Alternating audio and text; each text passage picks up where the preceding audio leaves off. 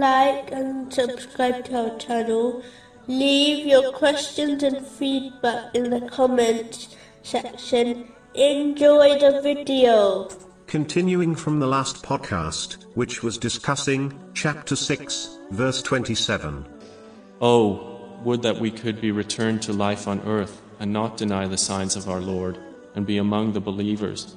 Specifically, it was discussing the different types of regrets. The worldly regrets, irrespective of what it is, will never be permanent, as they will either end when one fulfills the desire, changes their mind, or dies.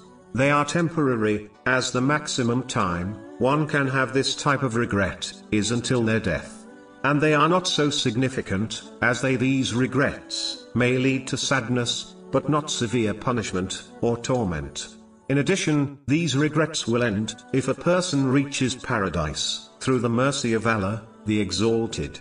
On the other hand, the regrets of the hereafter are long-lasting, as the time in the grave and on Judgment Day will be much longer than one's life on this earth.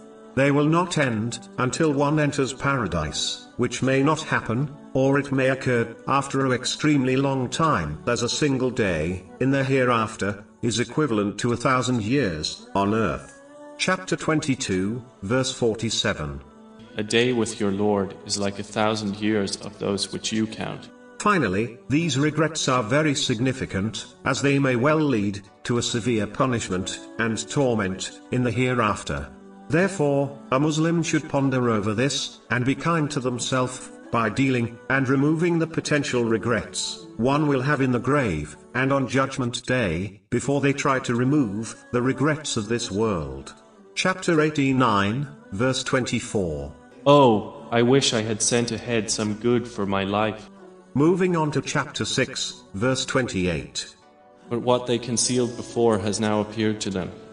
If they desire to encounter good in the hereafter, they must send it forward from this world, in form of obedience to Allah, the Exalted, by fulfilling His commands, refraining from His prohibitions, and being patient with destiny. Meaning, this world is a plantation for the hereafter. If one plants nothing good in this world, then they will harvest nothing good in the hereafter. This verse, like many others, clearly indicates that actions are required to succeed, not just internal belief.